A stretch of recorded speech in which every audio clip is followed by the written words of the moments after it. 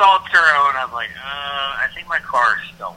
And the first response was, well, we can't do anything until 10 o'clock tomorrow morning when the car is supposed to be there, because technically the customer is still running the car, and they could still request an extension, or there's a lot of things that could be. And I'm like, no, I really do think the dude stole the car. Like, it's going very fast, and it's going in the opposite direction of Florida. So let's all come to some conclusions here. Let's stop. Be rational. This car is stolen. You need to stop. And so they wouldn't work with me on it that night. It was unfortunately, calling customer service late at night with Turo gets you a skeleton crew. First thing in the morning, I get up, I call again, and sure enough, the car has made it to Kentucky. And I'm like, okay, now I know my car is stolen. Welcome to Live, Let, Thrive, a podcast about the Airbnb life, the share economy, and everything in between. Here are your hosts, Micah and Steve. Hello, hello, hello. And welcome back to another exciting episode of Live, Let, Thrive. We finally started it up, man. And we finally got a TURO person on, like I've been saying we were going to do. Yes, sir. This is episode 82 of your favorite Airbnb, VRBO, TURO. We finally get to say TURO podcast. And, podcast about the hustle and the bustle and making that money and using every way you can to make that money. Yeah, and today we got Chris, who is a TURO guy on, and you're from Dallas, right? Live in Dallas, right? Yep. What's up, Chris? TURO guy. How you doing, man? Doing well. Very excited to be here. To finally be on the greatest show on the internet, right? Well, I'm telling you, I mean, if I get to add Turo to the end of the name there, it just gets better. Hells yeah. All right, Chris. Well, it's a pleasure to have you on our show. And go ahead and tell us a little bit about yourself and how you got into the wonderful world of Turo. And what the hell is Turo?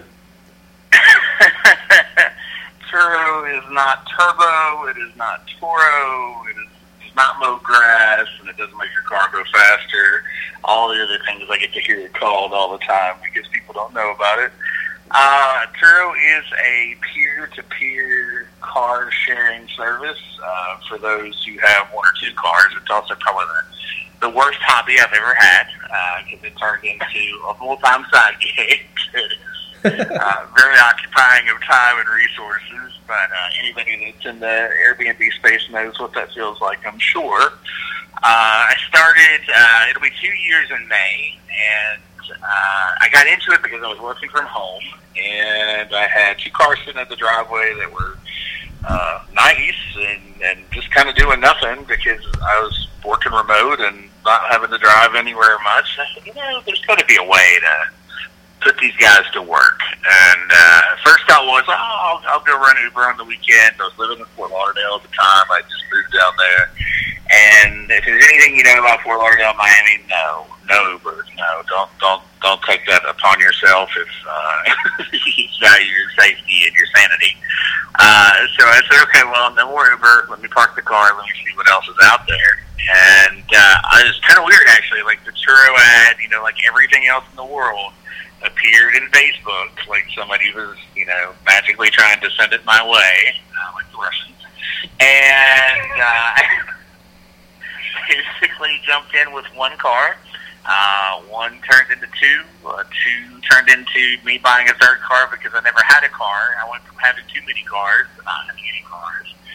And actually, just did some complete reorganization over the weekend, but I have 6 vehicles in the platform now, plus one that I manage for somebody else. You have six cars, you said? 6 cars that I rent out on the platform myself, and then a 7th one that I manage for someone else. Damn! So you really like this thing called Turo? A little bit. Just a little bit, huh? Wow. So you have a total of 6 cars on Turo, right? Yep. And you manage one. Manage a 7th one. So yeah, at any given time, there's something coming or going around here. Wow. So, and you said it's because my big thing is being passive. Because I've learned, and I know over the time you learn tools, you'll get tools to make the income passive. Are those tools out there to make Turo passive, or is it really hands-on? Turo is well, let's see. I mean, I guess when I first started, my approach was I didn't care so much about it being passive. I wanted to learn the business and understood what motivated customers to even rent from Turo to begin with.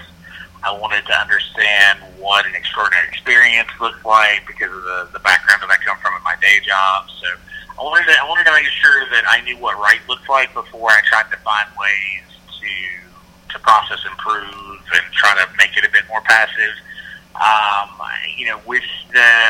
With the business that I have, it's about 40% airport drop off and pickup, and the other 60% people show up right at my door.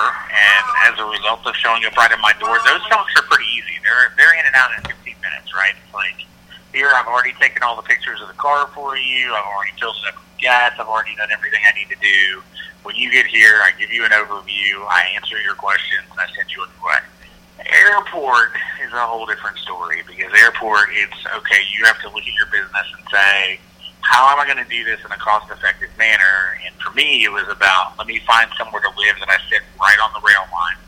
So the DART station is literally 2 blocks to my left, and it goes to both airports, basically, and I can offer a very pleasant airport drop-off rate compared to some of my competitors because I don't have to Uber home. I don't have to have a second vehicle follow me. I can just pay DART their $2 or $3 and whatever it is and go on about my day.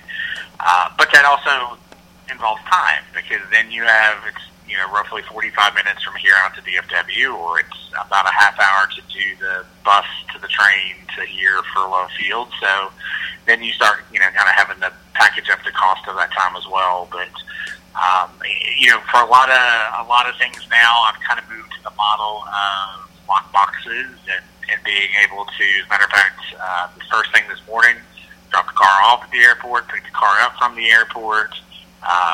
Customer gets there in the afternoon. They see a description on exactly where it is in the garage. They have photographs that kind of leave like Hansel and Gretel and the breadcrumbs, but nobody's going in the oven. They're going to get to the car, and they get excited about it when they get to the end. They're like, I found it. But you got to be willing to kind of play along with them and hype it up a little bit. But for the most part. Turo customers are pretty cool, right? Like they're pretty self-sufficient. I don't have a ton of issues, so while they're out and while they're rented, it's pretty passive. I don't have to worry about too much. Right.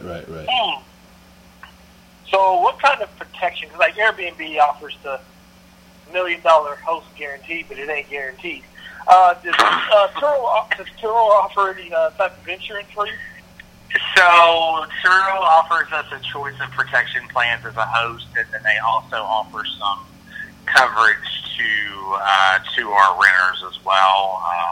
I basically, you give 25 on average. You give 25% of your income to Turo to cover you under $1 million liability policy, and pretty much to manage the claim process for you should there be any sort of accident, but. Challenge is, like everything else, and I'm sure you all face this in the Airbnb space, it's about proof, right? It's about who did it and how it happened, and that you can establish that it's the renter at hand that has caused the issue. So, where we get asked, Turo system asks you to take 10 pictures of the car. Well, any established Turo host knows that's a laughing stock, right? Like, the average Turo host takes probably 50, 60, 70, 80 pictures of their car before they send them out, and they try to get every single corner that they possibly can, every single part of the interior that they can, because the customer knocks your rearview mirror off and you don't have a photo in your pre-trip photo showing that the rearview mirror was there, they're not going to pay the claim. So you get used to kind of working with their claims department and understanding what limitations they will apply to things. Mechanical damages were even worse, right? So, like, I won't buy any vehicle that has a manual transmission because I don't want to have to fight with dealing with somebody who's burned up a clutch, and then having to go back and establish it was that customer who did it and fighting that battle. Whereas some of my peers will be like, here, let me put my $50,000-$60,000 Corvette with a 6-speed in there and say, here, have at it, $199 a day, that looks great, I'm going to make all this money, and then somebody burns your clutch up. And then you're like, okay, well, that's not how we wanted that to go.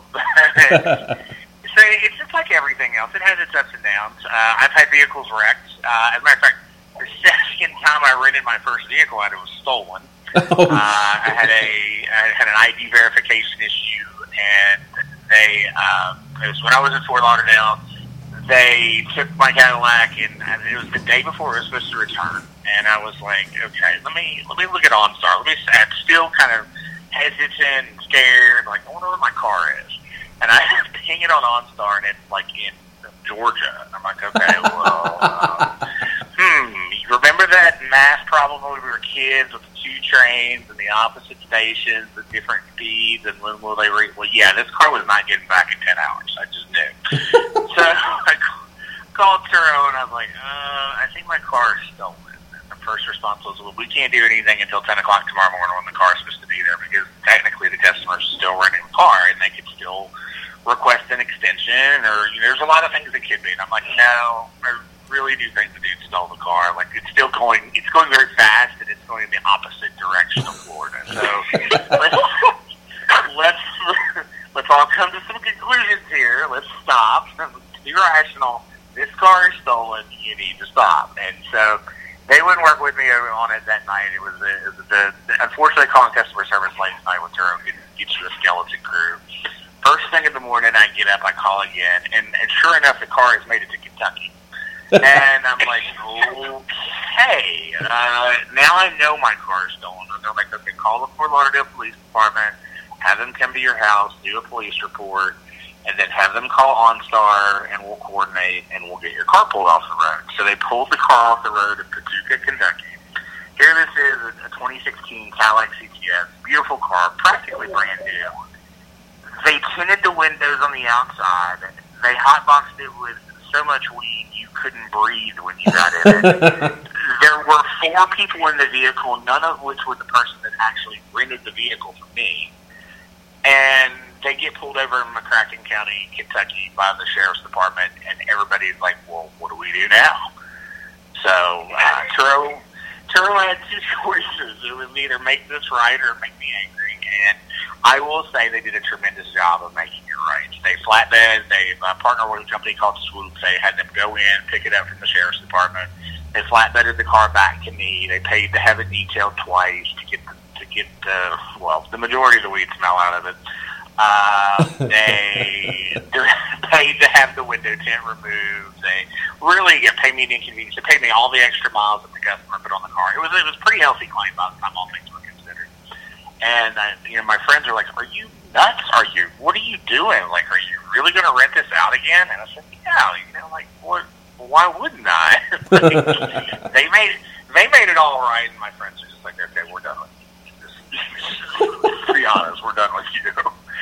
And sure enough, after that, things have been pretty smooth. There's always funny stories here and there. There's issues that have happened, but you learn how to work through them, right? I had another customer that did $15,000 of damage to my Challenger. Had the whole front end of it get torn off, and it was a 17-year-old young driver that she hit everybody. She hit everybody that was sitting at the stoplight that pulled out.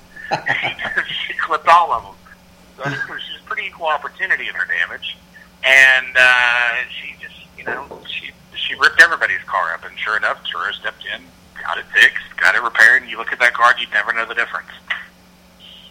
Nice. I think you answered every question on my list with that. So, yeah, my thing is, okay, so you said TURO takes 25%, right? Yep. So, okay, every time I look at TURO, I'm an Airbnb guy, and every time I look at TURO, the numbers scare me. I'm like, how do you make a profit doing it? So I'm like, this is what I want to know. Are you renting the cars, or are you buying the cars? Like, my cars are financed. No. Okay. Well, okay. So the reason I say no to leases are very dangerous because leases have very specific provisions in them that say, as a matter of fact, we have two companies right now, I think it's VW and BMW, that have made their leases. Lessee's very nervous because they've stated very clearly, if you lease a car from us and you put it out on Turo, you run the risk of your car being repossessed, and because it's a violation of the terms of the contract of your lease. Most lenders, they don't mess with it too much. There's credit unions and banks here and there that have no, because they see it as a commercial use, and you have to be really careful about how you position to banks what you're doing. Like, fortunately, I buy a lot of my cars from one place, and I have a finance guy who's a wizard who he knows how to talk to the banks about what I do. And just to give you some background, like I just purchased a new vehicle last week, and he was working with the various banks to get my approvals taken care of, and he had a couple of competing offers, and he called the one bank, and they looked at it a second time, and they said, all right, this dude has X number of cars. Like, why would I floor plan him? Why does he need all these cars? And my finance guy explains Turo, and he's like, I'm not trying to have to run a car dealership thanks to us. And then he called the next bank, and the next bank was like, oh, we don't care. As long as he's, paying his bills, and he's got this kind of credit score, and he's got this kind of payment history, we'll sell him too.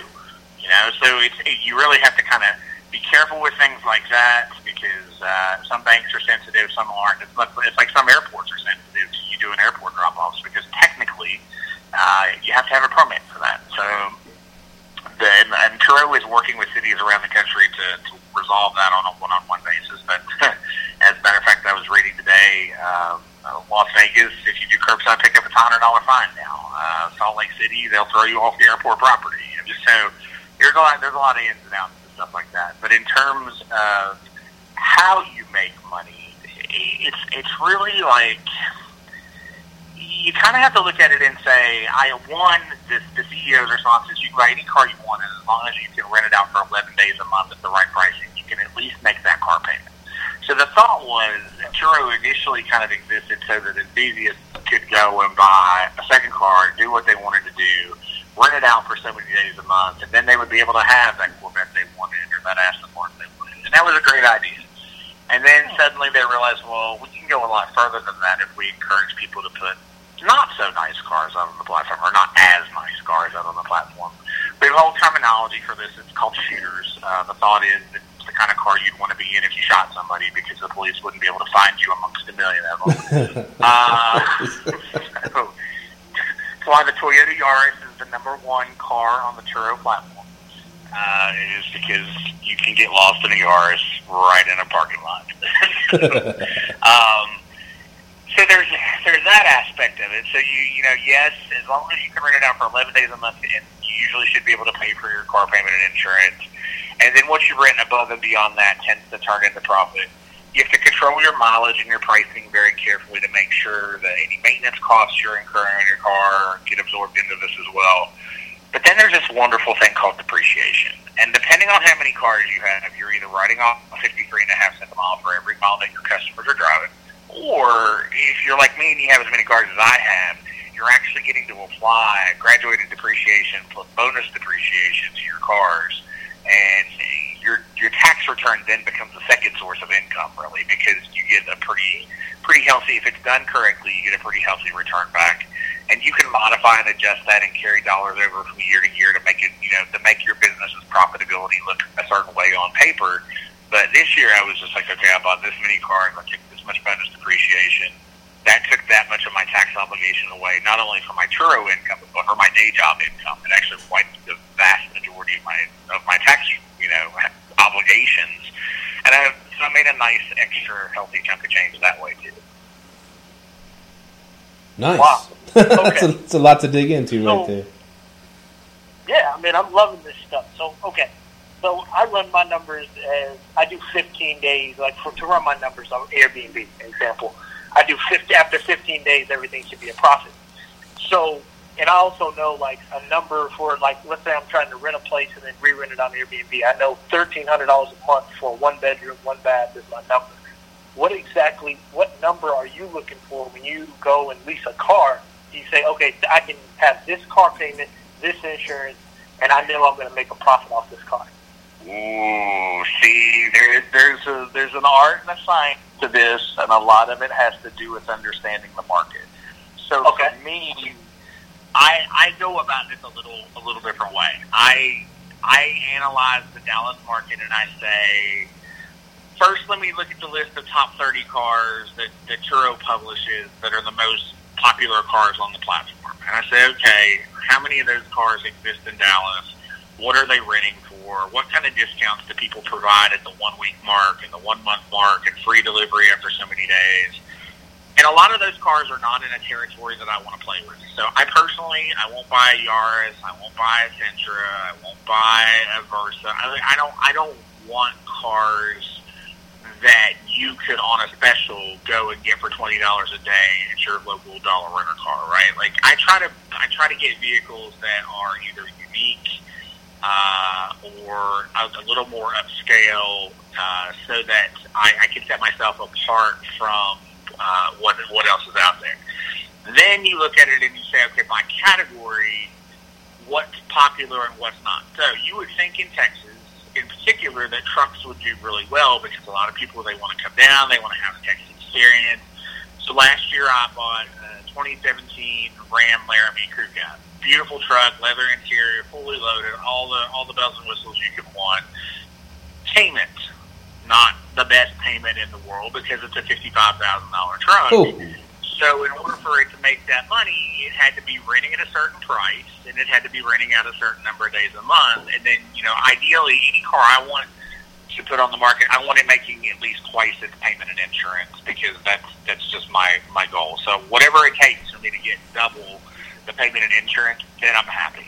Well, the truck is a perfect example. I thought the market was going to bear the truck. I had regular customers that loved to rent the truck for 1 or 2 or 3 weeks at a time, but that's it. As a matter of fact, the month of December, the truck sat except for 3 days. The whole month of January, the truck sat. So I just got rid of the truck because it was, really a kind of a negative investment, and it was really weighing down on things. You look at what's not out there, you look at what is there, and then you look at, is there something that's just like completely underserved because the people that do have them out there are pricing them ridiculously. And that's a good example of something that I just recently did. I purchased a C-Class Mercedes, a 2015 low miles, got a heck of a deal on it, covered it with what I needed to cover it with. And I bought it because everybody else that had one on TURO in Dallas, it's like they didn't want anybody to drive it. They had it priced for $119, $129, $139 a day.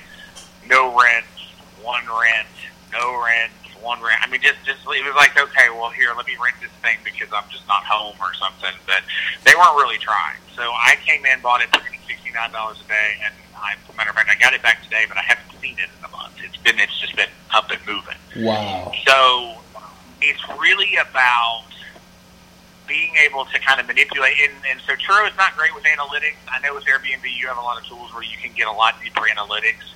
With TURO, you basically have to sit with Excel and the map and do some searching and scanning and really kind of gather your own data to make your own conclusions. And, we have owners boards on Facebook and things like that. And, the number one most aggravating question I get asked is, I should buy this car. Should I buy this car? Well, go do the math. Go search. Go look at the market. Go look at other markets because, Dallas is I hate to say it, but it's a relatively soft TURO market. It's very saturated. There's a lot of people who have cars out there that really aren't trying very hard to rent them because of their pricing, and they get in the way of the people who are trying to make a business out of it. But our prices are probably 30% on average lower than, say, the D.C. market or the L.A. market or the San Francisco market, and there's no recovery from that because it's just the way it's been unless everybody kind of slides their prices up together. And there's also fairly heavy competition from the rental car companies here, sometimes more than others, but it's not always easy. And you don't always get it right. And I guess that's probably the moral that I would want everybody to take away with. You don't always get it right. I just, ate a fairly large amount of inequity on the truck because, quite frankly, that was what I had to do to move it. But it allowed me to make some other business decisions that I think will make my this year, that much better. Okay. I had like a million questions on that particular on that topic right there, or those topics. First one, you said you got rid of the truck, and how do you go about getting rid of a $55,000 truck that ain't making money for you? How do you cut ties with it so easily? You have to be willing to invest and either trade creatively, leverage rebates and resources to bury that inequity in different ways. Basically, I took two vehicles. One had positive equity, one had negative equity. I traded both of them together, turned it into a vehicle for myself, and then took the vehicle that I'd had for myself for the last 8 months and turned it into a TURO fleet car because it had depreciated in value enough for me to be able to cover it under the insurance policy I use. So you just got to play with the maths, and if I were a one-car owner, that would be a heck of a bad mistake to make. But because I had resources around that did have equity and I was able to make those moves, I was able to kind of, avenge my sin, if you will. So you're like kind of doing like high-level advanced real estate dealing but like on wheels. That's kind of like that's what it made me think of, like 1031 exchanging some houses to get a different house that makes you more profit. That's crazy. That's the way to do it. I think if you can find, and the other key is don't buy new if you can avoid it, because obviously new gets you that really nasty depreciation curve in year one, and that's why the truck came back to bite me. If I'd went and bought a 2-year-old Ram that was the same equipment and the same truck overall that had 20,000 miles on it to start, I'd have paid $15,000 less for it and been in a payment and equity position to where I probably would have kept it. But that was a rookie error. That was while I was still trying to understand and grow my fleet that I made that purchase decision. And now I know better, and now I would never tell anybody to do that. Pretty much everything I put in my fleet is 1 to 2 years old on average, if not a little bit older than that. Low miles, but higher end cars. That way, the person that wants to drive the Lexus or the Mercedes gets that feeling, and it's a great car, but it doesn't have to necessarily be showroom brand new. Nice. And real quickly, one more question before Mike. I know Micah's itching to jump in, but you had a truck. And is there isn't there websites where you can rent out trucks, and that does pretty good? Fluid, and they just made it to Dallas a couple of months ago, and I had a great conversation with them about growing their business. And I tried my truck out on their platform, and it hit like once in 3 months. Well, that ain't good.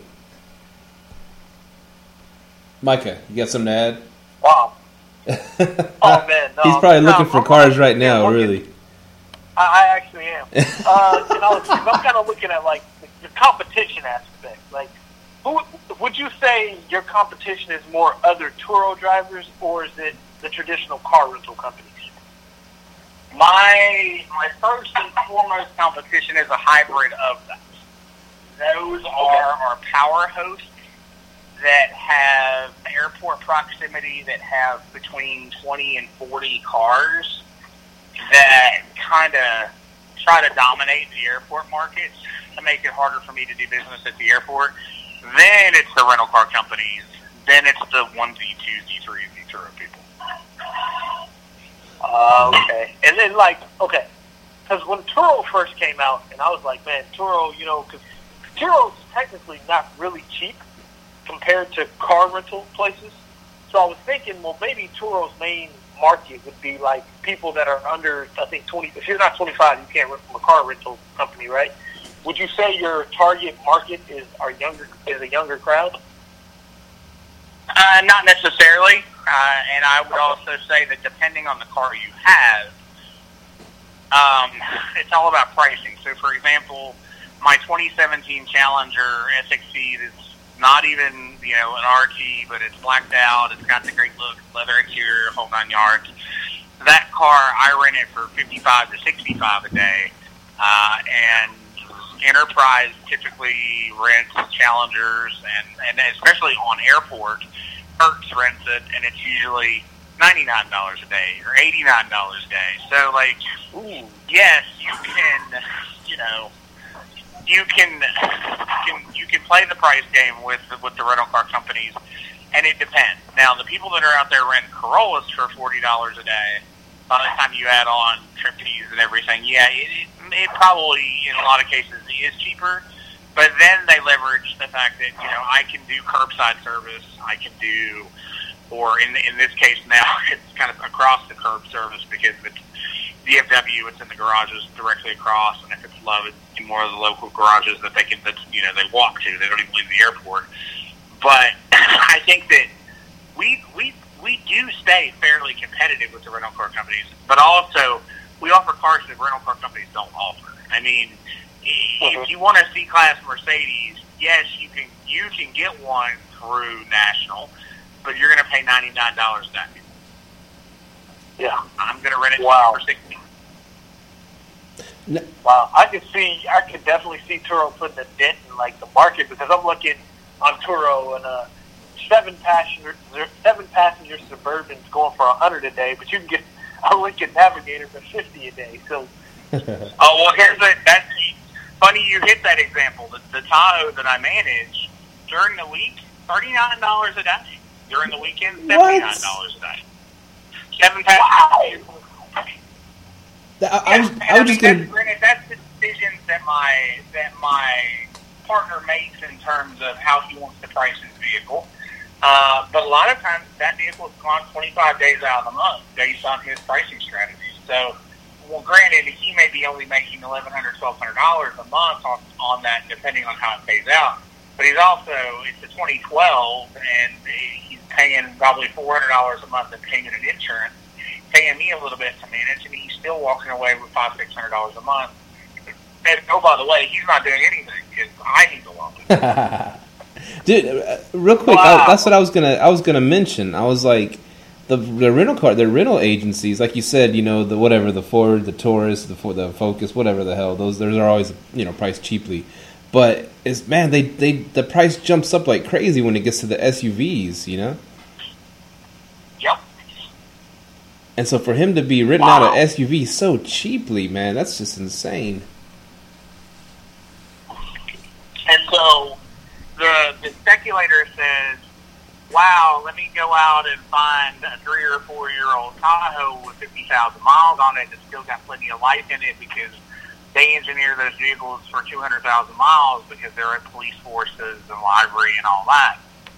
So let me go find one that, I can get a $500 a month payment on, and let me go beat the rental car companies. But while that's a good idea, you have to still know, okay, are there 10 others in Dallas that they rent it all the time if you're number 11?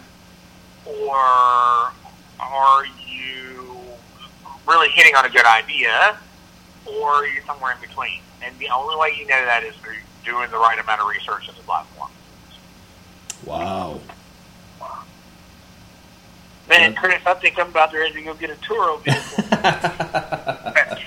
Well, how much do you charge to manage? What those of us in Turo would like to see is better partnerships between Airbnb hosts and people who have Turo fleets. That way it stays passive for you, and you find ways to compensate or kick back or make arrangements so that if my fleet is tied to your rentals and somebody rents one of my cars and rents your apartment, then we work out some sort of thing where you're getting a finder's fee off of that or whatever, and they're trucking along.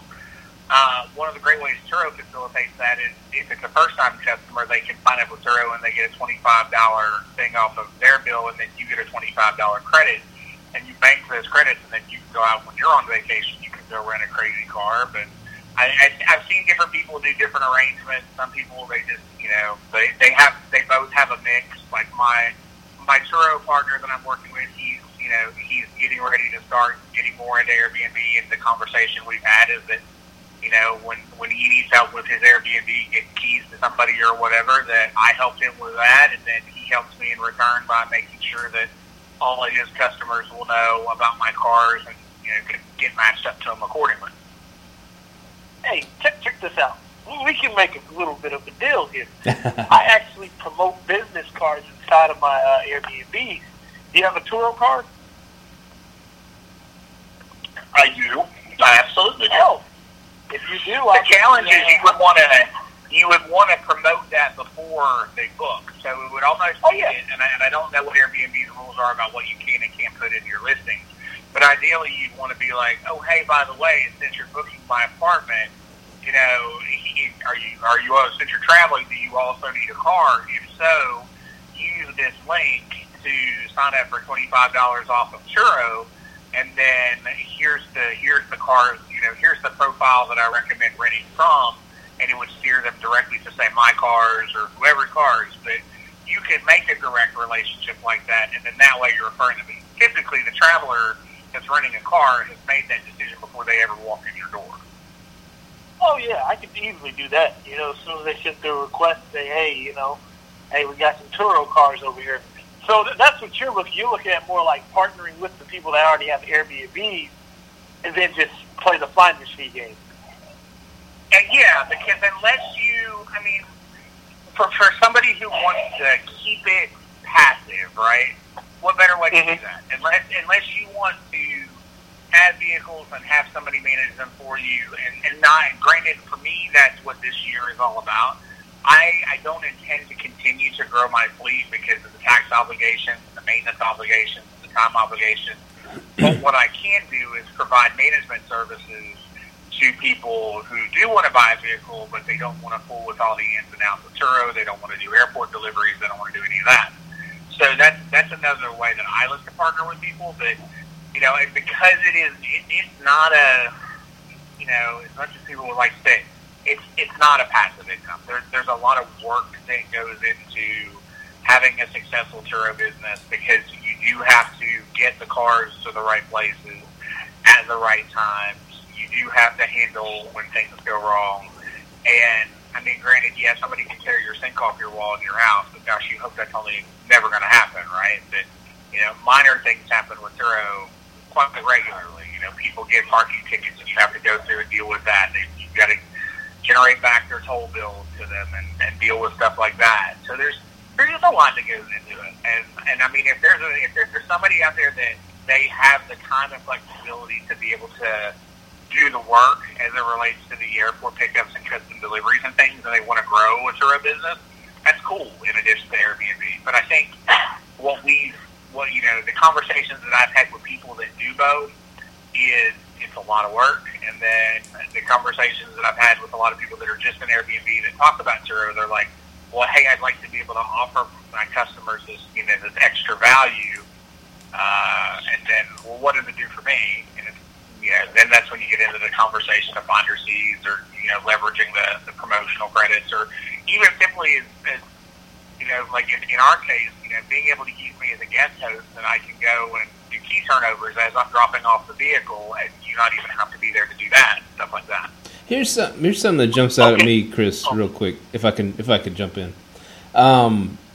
I think you might be onto something really big, because this, okay, like, for example, I was looking for a hotel and a car, today, and whenever I look for a hotel or whenever I look for an Airbnb, whatever, first thing I do, I get the spot first, I get the Airbnb or I get the hotel first, and then I go look for the car. I just want to make sure I'm gonna get a good place, blah blah blah. Where is it gonna be?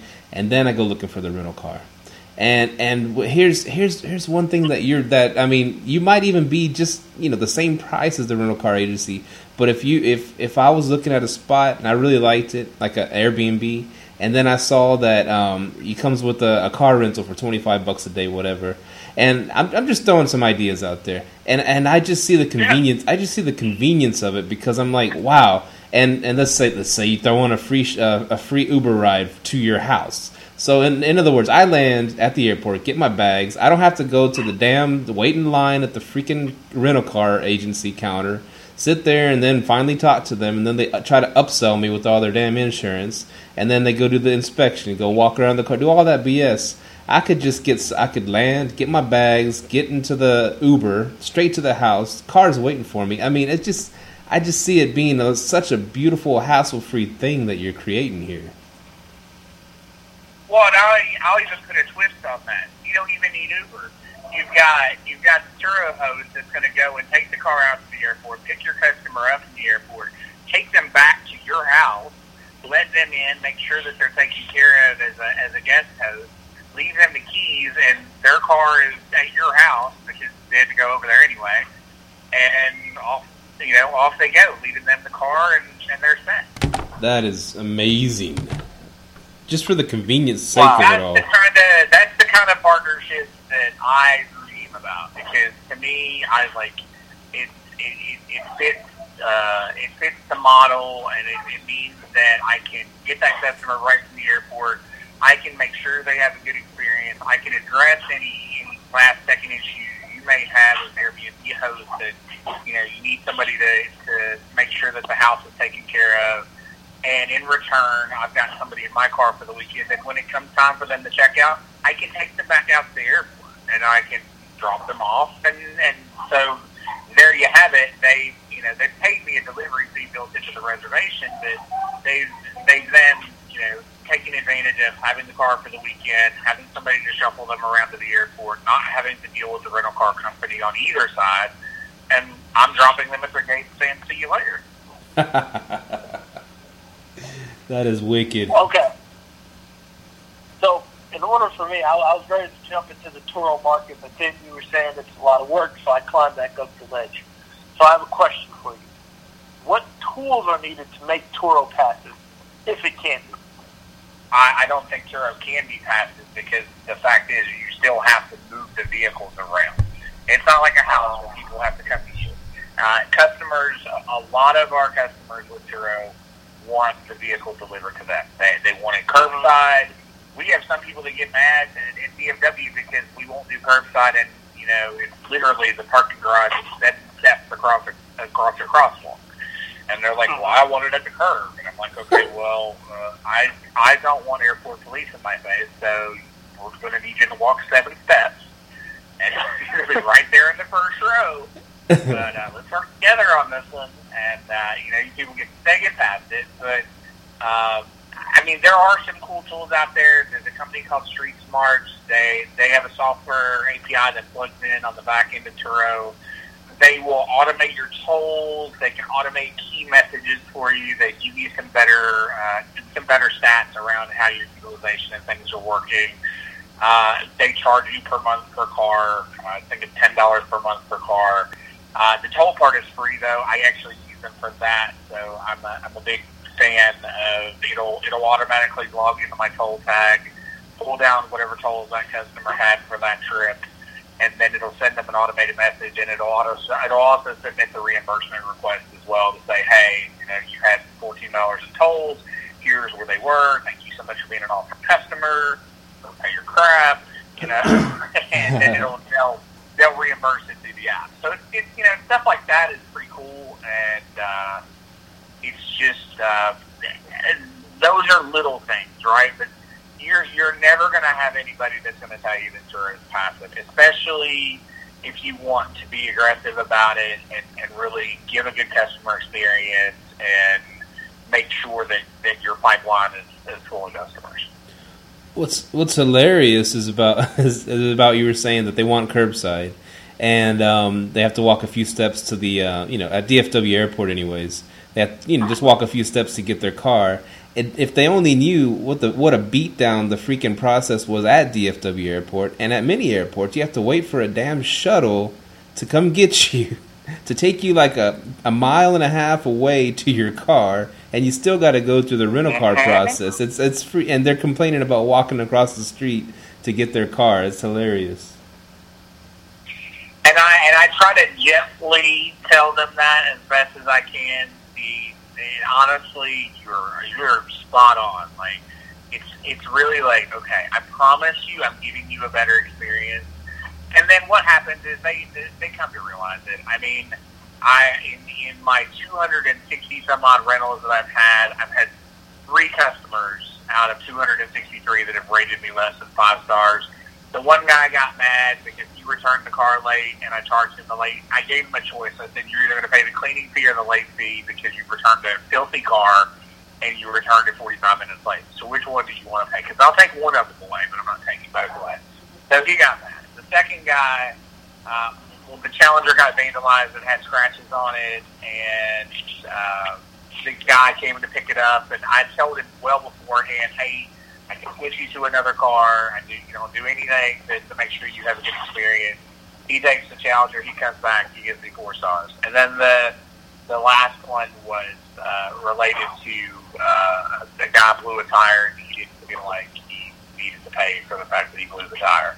So, in 260 some odd rentals, 5 stars across the way, except for those 3 rentals. And what happens is people start to seek you out for that as well, and they see the experience that you can provide. And I've had a lot of customers that have told me lately, hey, I picked you out of this group because you seem to know, what you're doing or whatever. You seem to give great customer service. And that's, it's just as imperative for me as it is for you as an Airbnb host to have that sort of word of mouth working in your favor before you ever even meet the customer. That's similar to Airbnb in a way.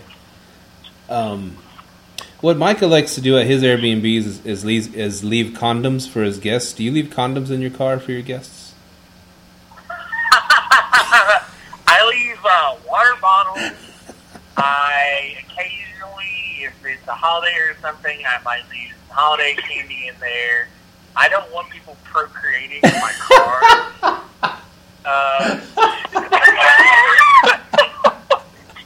No, they're not going to procreate. I don't even know if I want them procreating in my Airbnb. That's a lot of extra laundry. It's required.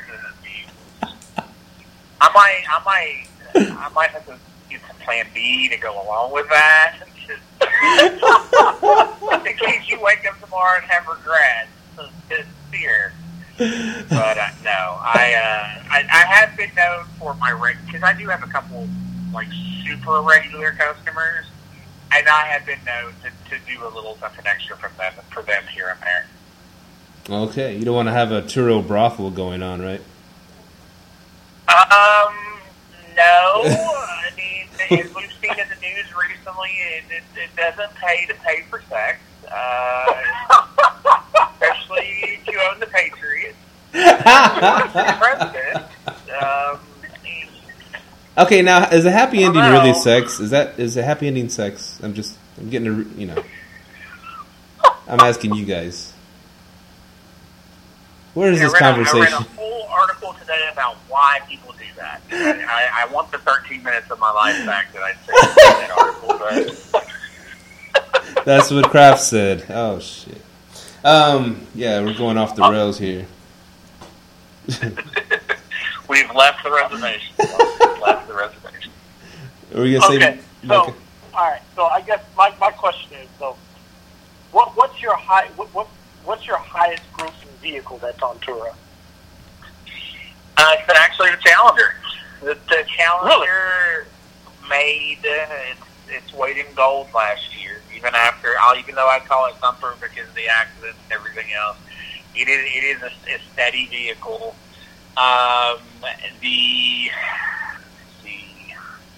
I have a 2014 Lexus GS350 F Sport I actually bought it mid-year, and it stayed pretty hot and peppy for the second half of the year. I can already tell that the Mercedes is going to do me well. The other vehicle that I traded this past week when I traded the truck had a 2013 Audi S5 convertible, and had it not been such a maintenance nightmare, it was very well rented, and it was renting at a nice dollar rate. But it just it lightens to break things, and so I had no qualms about letting that one go away. So you say yeah, definitely the Challenger. I think the Mercedes for me this year will be another. It'll be neck and neck for the two of them. And then the car that I just flipped over into the fleet that is waiting for its first rent. I bought a 2018 Kia Stinger GT last August for myself. I just thought, okay, I'm going to keep this a while, see how it goes. Great car, love it. I think anybody that rents it's going to be they're going to not want to get out of it. And I just put it into the fleet this week to kind of swap things around, and I'm hoping that'll be like my dark horse surprise of the year. That'll take off and go. What about? Wow, the Kia What about electric cars? You ever thought of doing one of those? Throwing one of those on there? So we have plenty of people in the market that they love to do Teslas and all that stuff, and I'm afraid to put mortals in Teslas. I just think that, especially if it has an autopilot and all that stuff, like I don't want some person wrecking my car or hurting themselves because they weren't paying enough attention to the road. Plus, like, we read all these war stories from TURO hosts about, they ran my Tesla out to 120 miles an hour and flew around like crazy and all the wear and tear. And I don't know, I thought about it this last round because you can get some pretty decent deals on used Model S's now, but I'm just not ready yet. I think there's a learning curve that comes with those cars, like teaching people how and when to charge, and, making them have to think about range and stuff like that. That I just, I can't even get them to remember to, turn the bass back down on the radio once you blasted it for 500 miles. I had a customer get in my Mercedes on Friday, and he couldn't figure out how to disengage the parking brake. So, I mean, if I have to overcome things like that, I'll stick with that, because when it comes to, like, here's my super technical, gigantic touchscreen car, and I can't figure out how to make my, cool seats get rid of my swamp ads, then I don't know.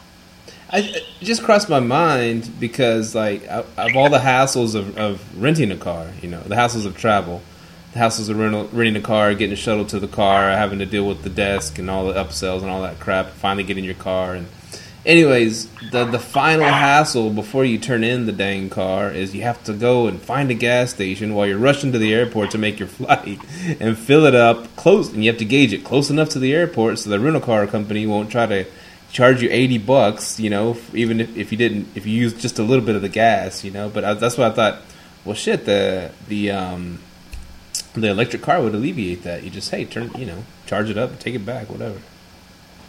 I think that there might be a happy medium, and now that the car is about to be discontinued, I think they're going to be fairly popular on the used market, and that's the latest generation Chevy Volt. Because the Volt is a plug-in with a gasoline engine, I honestly think that if I were going to do something, that's probably what I would do, is something that's not a true full electric plug-in, something that if they do run it out of electricity, that there's a gas reserve and they can, take care of what they need to take care of. So I've contemplated that, because even those right now are kind of dropping like a rock in the used market. Ooh. But again, it's kind of like, I don't know. Like, it's the size of the car. I don't like competing in that compact car market, because it's hard. Like, there's everybody and their brother in Dallas goes out and puts a $30 Corolla out there, or a $29, bought my Taurus for my grandmother. I don't know. Like, it's just that there's not a lot of room to be successful down at that price point. Whereas I play in the $50, $60, $70, $80 a day price point cars, and it takes a certain customer to rent those cars, but that customer is still pretty readily available to rent. Sweet. Okay. So this is another thing I have a question, that kind of goes with that. So is there an option in Turo's platform to say, hey, this car can be dropped off to you, or hey, this car you have to go and get, so the customer already knows beforehand what they're getting before they buy? Yeah, you control that. So, like, if you were to go into one of my listings, it would say, okay, if you want it delivered to DFW, it's $35.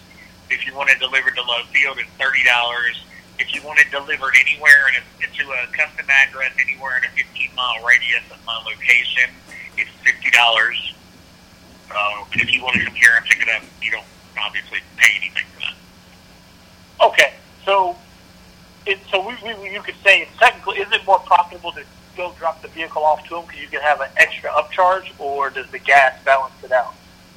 Oh no, there's definitely money to be made in the upcharge, but the problem is you have to be careful about it, because it's used. I mean, I can make money on the upcharge because I can take the train back, and there's that $6, and then I'm done. Round trip $6. But if I live in Plano and I'm doing airport delivery, and I have to figure out how to get home from the airport back to Plano, and that's a $25 Uber, well, then suddenly you have to raise the cost of your delivery fees up to a pretty exorbitant amount to where you could no longer play ball. And then we have a lot of people that if you rent it for 5 days or more, or 7 days or more, or whatever, they'll waive the airport delivery fee. So then, for longer-term customers, you're actually competing against those super hosts at the airport that will waive the fee, and you have to decide if that's ball that you want to play. So it sounds like there's a little bit of. It sounds a lot like Airbnb. You know, you can set minimum night stays, and then you can waive certain things. Like, for example, if it's a monthly stay, you can waive 10%. Or you sound like you're saying, okay, you take this vehicle for 7 days, I'll waive the drop-off fee. Yeah, and you can apply discounts to the vehicle on top of that as well. So then the average TURO host probably gives 15% off of a weekly rental and 30% off of a monthly rental. I don't believe in those numbers. I do 5 and 10. Doesn't seem to hurt my business much. Some people, they turn it off altogether because there's some. There's a thing that is, say you started out renting the car for 5 days. Okay, there's no discount, and then you extend, and suddenly you're in 7 days. Well, sometimes what happens is the system says, oh, well, we're going to go ahead and give you a 1 week discount now that you've done that, and now that 7th day, the host makes nothing. Oh. So because that's the way their system is set up, a lot of our local hosts are like, yeah, not playing that game, don't like getting the $0 extension, and therefore they've turned some of those discounts and things off. So you're always competing against people that are willing to give up money just to have a customer. And, I don't know. For me, there's times where I will go and play that game if every car is sitting and I don't have reservations outstanding. I may go and play around with my fees, or I may go and do free airport deliveries for a week or something just to try to kick business up. But it's not sustainable. Not if you want to make money. As they say, it's a race to the bottom, right? Yeah, I mean, I think I think really it's about you want to attract people because of your customer service ratings. You want people to say, okay, that's somebody I want to work with, and because that person has 250 some odd ratings, I'm willing to pay $30 to have the car delivered round trip and dealt with. Or I'm willing to do this or that versus, dealing with the rental car company or dealing with some of our hosts, because I hate to say it, but not everybody in TURO is on the up and up. For the longest time, you used to be able to charge up to $3 a mile for mileage overage over your allotments. And if you had a car that you rented that had a 100-mile-a-day cap on it, and somebody returned it, 72 miles over their cap, that's 72 times $3 a mile. Yeah. And suddenly you're getting hit with a very ugly upcharge that, all intents and purposes, you earned it because you're the one that rented the car that had the $3 a mile upcharge. But then you're not going to come back to TURO, right? Like you're just done. All right, check this out real quick. Well, I'm hearing. Oh, go ahead. I was going to ask a question that probably been on your mind, Micah. And you had a great, you had a pretty great idea back in the day about renting out salvaged vehicles on TURO, getting them cheap and renting them out on TURO. Nope. And you cannot use anything that has a branded title. TURO scans the VIN right as you're adding the car. If it is a salvage title, none of your insurance policies work. They will ban you. They're very strict on the safety requirements for the vehicle. At any given time, you can be pulled off the road if you have an open recall. You definitely can leverage somebody who has access to the wholesale markets, to the auto auctions, to help you get good deals on cars. But nothing with salvage titles, nothing with any branded lemon, anything, dealer buyback, or manufacturer buyback, none of that doesn't work. Oh. Okay. So it sounds like, after listening to you, it sounds like you can make Turo passive, but you just won't make any money. Correct? Because, I mean, if you were just saying, let's say you get 5 vehicles, you set them out in front of your house, and you tell people, hey, these are my Turo vehicles, I'm not dropping them back off to you. You have to come pick them up, and you have to drop it back off. It's an inconvenience, but I don't think you'd make any money, right? You would, I mean, you figure 40% of my customers are airport right now, and I would say the other 60% are picking up from my house. You could use lock boxes. You could have them pick up from your house, and you would make anywhere from 50 to 70% less than, you know, a host that's willing to do full service and full time. I don't know if you would make enough to pay your car payment. And that might be enough. But for some if you're people. somebody who's buying, let's turn that narrative around a little bit. I have an existing car that, you know, 5 years old, that falls under Turo, that's got decent miles on it, and I decide I want to go out and buy a new, I don't know, BMW 4 Series. And I'm going to lease that, so I'm going to try to keep my miles down a little bit. I got a great lease payment on it. It's a beautiful car. I'm going to drive it. Well, I'm going to then take and rent my, you know, 5-year-old Toyota Camry that only had 40,000 miles on it, and I'm going to use that money to pay the lease payment on my BMW. For that person, it may be okay that they don't do airport runs, because they may say, you know, it's not working for me to do that. I can lockbox, and customers can come and get the car. I can set it up for an hour notice. I can always have photos ready to go, and you know, they may be okay with that. But I think it all depends on what your end game is. Okay. I guess the biggest thing I get out of all this, and it kind of reminds me of Airbnb. It's very similar to Airbnb in many ways.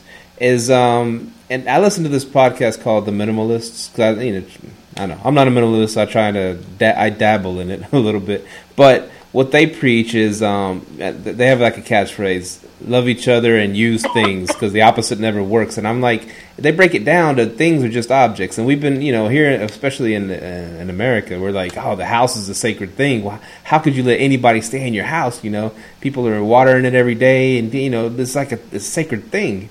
Not watering the house, watering the yard, but. And the cars, and that's the second sacred thing in our society, is like the car is your ride, man. You don't even let your friend drive your damn ride, and you put it to change it to where you're like, if people are like, no, I'm renting out these houses, and I know it's weird to trust people, but you do it, you take the leap, you end up making pretty good money, and you rent out cars, you see them as objects, not like this.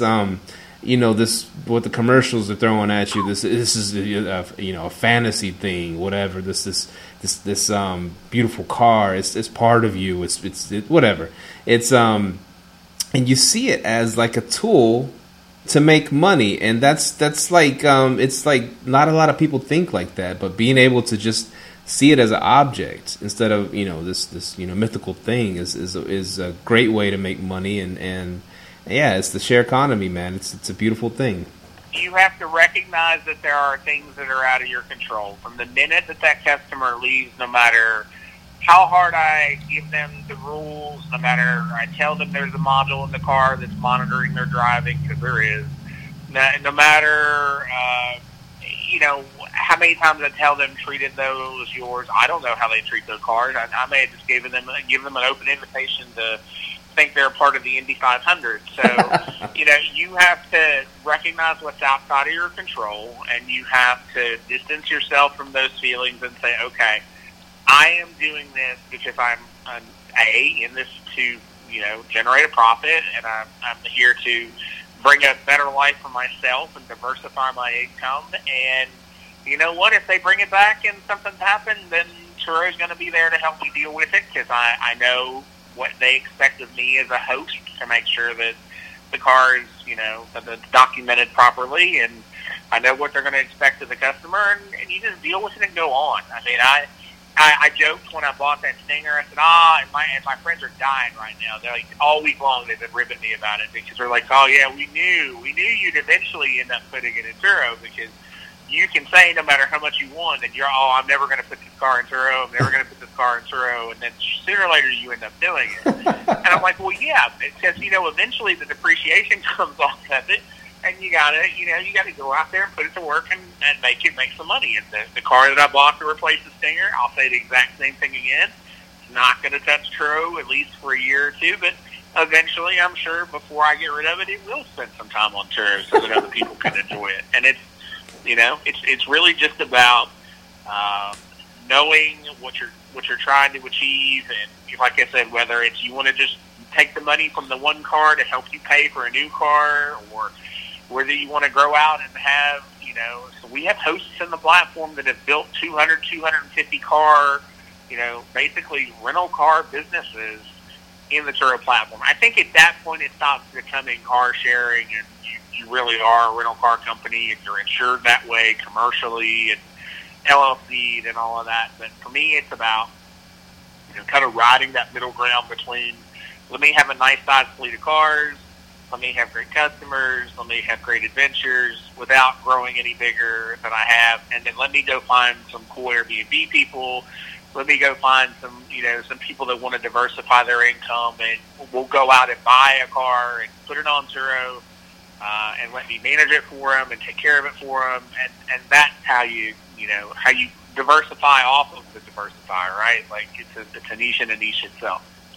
I'm freaking doing it, man. I'm doing it. Huh, Micah? Man. Yeah, man. I got some good ideas over here, but I'm trying to make sure they'll work, okay? Can't do the whole passive thing. Just burn the ships, bro. Burn the ships. What was that? Yeah, you can't really do the passive thing. You gotta be in it to win it. I mean, unless you're really trying to just supplement your income, like I said, and pay for one other car, then I guess you probably can be fairly passive at it. But not if you're really trying to make money. And I mean, just to give you some perspective, off the 5 cars that I had income generated off of last year, I grossed $55,000. And then by the time you pay in Turo's 25% and payments on the cars and everything, I walked away with a little over $20,000. And then there's the tax return, which was about another $12,000 in return. Hey, so, just okay. What I'd like to know, okay, you have 6 cars right now. What are your Turo goals? Like, how many vehicles do you want to get up to? I don't want to add any more. As a matter of fact, when I traded 2 into 1, this is my stop point unless I'm managing cars for somebody else. At which point I charge a flat service fee that is it's basically, I don't even charge a percentage of income. I just charge a flat administrative fee per vehicle that includes a parking space across the street in the garage that's right across from my complex. And I manage the cars, all the reservations and everything, bill back reimbursements. I have $1 million umbrella policy that I'm covered under just in case something were to happen. So that's how I will grow from here on out. I don't want to continue to. I mean, eventually I want to buy a house again. And the problem is when you have this many open lines of credit on cars, it puts your debt utilization at a certain number, and it makes it hard for the banks to get you approved for a home loan, no matter how good your credit score is. And so I'd like to kind of coast from where I am and manage for other people, do partnerships with other people. Oh, okay, now you sparked my interest. Okay, can you use Turo income for a loan? Yes. But because your car loans are in, unless you form an LLC and unless you buy cars under an LLC, which you then have to back with your personal credit anyway, you can use that income. But on the other end, you get dinged for the credit utilization. Gotcha. So, okay, Now, does Turo give you like a 1099 at the end of the year? Is any type of the only way you get a Turo the only way you get a 1099 from Turo is if you do 200 or more trips in a year and exceed $20,000 in income. So it's a two-part test there. Okay. So last year you grossed that, right? So last year I grossed 55, but I didn't do 200 trips, so I didn't 1099. Oh, okay. So you have to do both. Okay. Yeah. Oh, I was seeing how you could leverage Turo. That's fair enough. Well, you've really spiked our interest, man, and this has been a great interview, Chris. We appreciate you coming on and enlightening us on the world of Turo.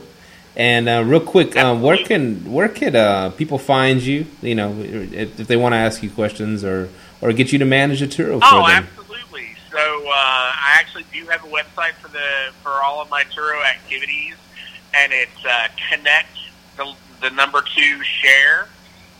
So connect to share dfw.com. To share dfw.com. I just blasted that out all over Facebook, so they'll be hitting you up to manage their vehicles. Fantastic, and there's a Facebook page there as well. I offer consulting services by the hour to get people who are new to Turo set up. So I kind of have it broke down into a 2-part series, and we get their car listed and posted and send them on their way, or also the management services as well. So I've tried to cover all the bases as it relates to Turo and helping people that do want to be successful. Chris loves him some Turo. It pays the bills for the deluxe apartment in the sky and all that good stuff. So you gotta love the Turo because it does. It honestly is. It's a great experience. You've been through all the ups and downs. Awesome, man. Well, we appreciate you chiming in and letting us know about this awesome thing called Turo. And we'd like to thank all the fans for checking us out. I know it's a different episode, but hey, this is the share economy. We cover everything, and Turo is a big part of it. It's coming up in the world, so there you go. Any final thoughts, Micah? Thank you guys so much. Yeah, thank you, man. All right. Yeah, thank you. Definitely. Well, for Micah, this is Steve, and for Chris, this is Live, Let, Thrive, and we'll see you next week. Peace out. Peace. Thank you for tuning in to this week's episode of Live, Let, Thrive.